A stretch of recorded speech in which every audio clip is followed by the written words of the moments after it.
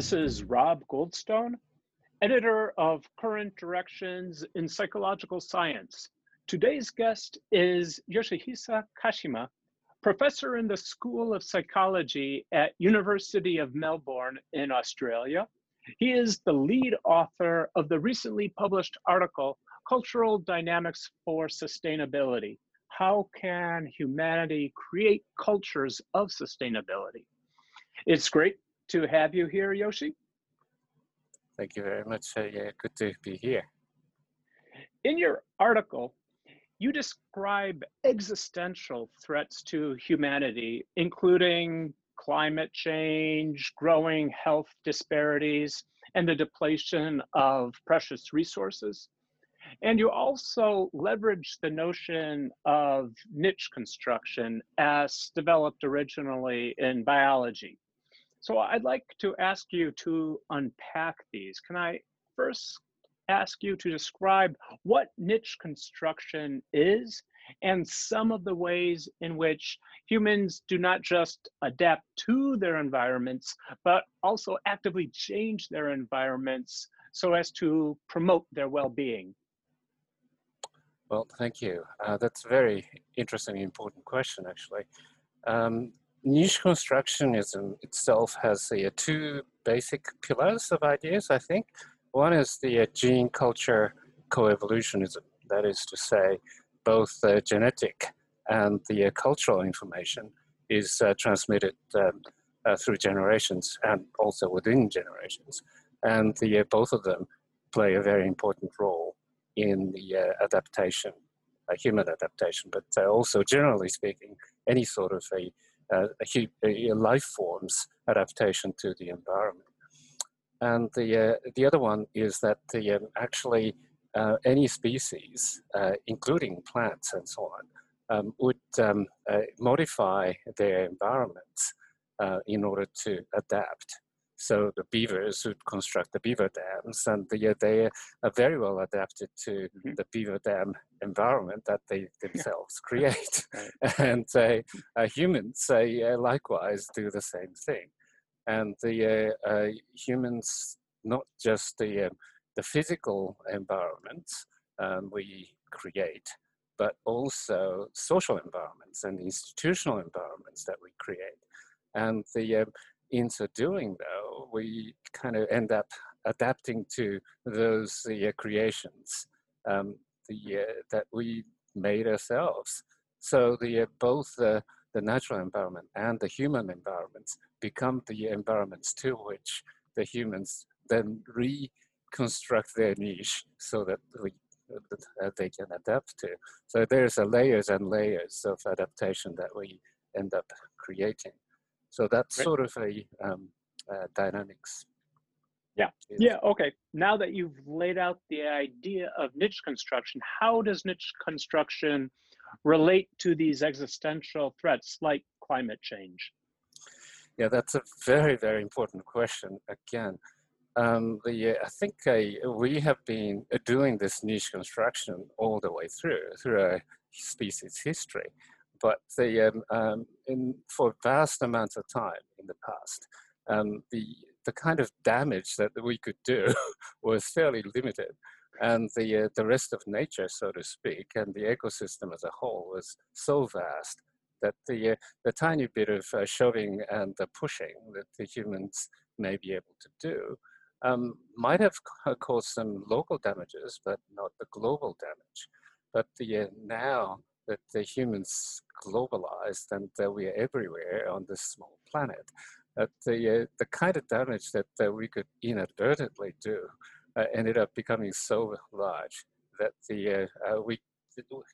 human-made the threats became the existential threats to us. Right, great. So as humans have developed increasingly sophisticated ways of shaping their environments over the millennia, there may be a tendency for us to think that we are separated from the natural world, cocooned in worlds of our own creation.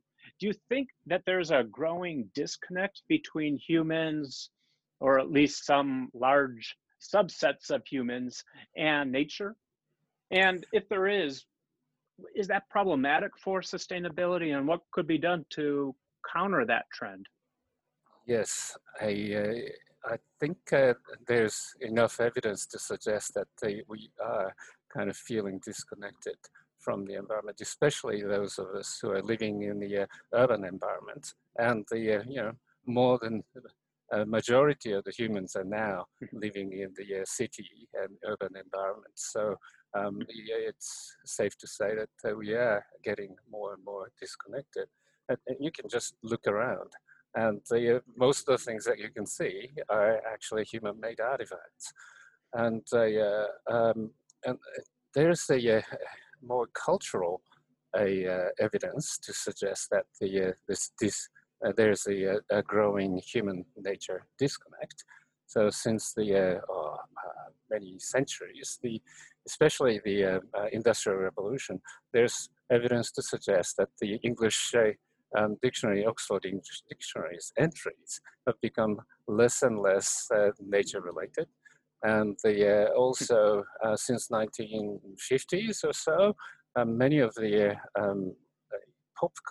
popular cultural artifacts, like movies and the popular songs and the stories, include less and less nature-related words. So we are surrounded in the culture that are disconnected from nature and also physically from disconnected. Yeah. And how can we sort of reconnect ourselves to nature is again, we have to do it through niche construction, I think. So we can recreate our own physical and social environment in such a way that there's some sort of a feedback loop that's embedded in it, so that whatever we do, our actions, the impact on nature gets fed back to us sensorily, if possible at all. Yeah, great, great.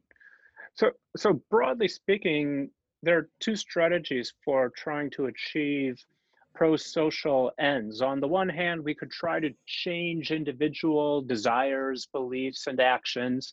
And on the other hand, we could try to change institutions, laws, and governance. So in an attempt maybe to try to circumvent people's naturally short-sighted and selfish inclinations. So do you see one of these strategies as more promising than the other? Or if positive change requires both approaches, how do you see this individual-oriented and the institution-oriented strategies sort of being combined or integrated? Well, I think both of them are essential and important. And actually, depending on the historical period in which we are living, perhaps one or the other becomes more important. And it really depends on whether the institution is leading a way in thinking about this issue, or populations, civilians, we are leading a way in thinking about this. And at this point in history, I have a feeling that the institution is lagging behind. But yeah, both of them are very, very important, depending on. Yeah, great. Yeah, great point. And it depends a lot about who's in charge of the institutions. Yeah. So I found it interesting that you advocate people to actively engage in thinking about utopias. And I can imagine critics saying that's the exact problem. Idealists wasting time thinking up utopias that are completely impractical and unworkable. So, how would you respond to these critics? What's the value in having people develop and share their visions for utopias? Yes, utopia has always been a very ambivalent concept. I mean, Thomas More came up with the term, but the meaning of it is it's good place, but no place, right? And so, in other words, it is a great place to live, but it doesn't exist, is what he said. And that kind of ambivalence has carried through the history of this word, I think. And so there's always a danger of falling into a kind of escapism and just dreaming about something, and they are not doing anything. And that's the kind of critic's point, and that's very well taken. So in other words, if you're just thinking about it and dreaming about it and doing nothing, well, it's not going to do you any good.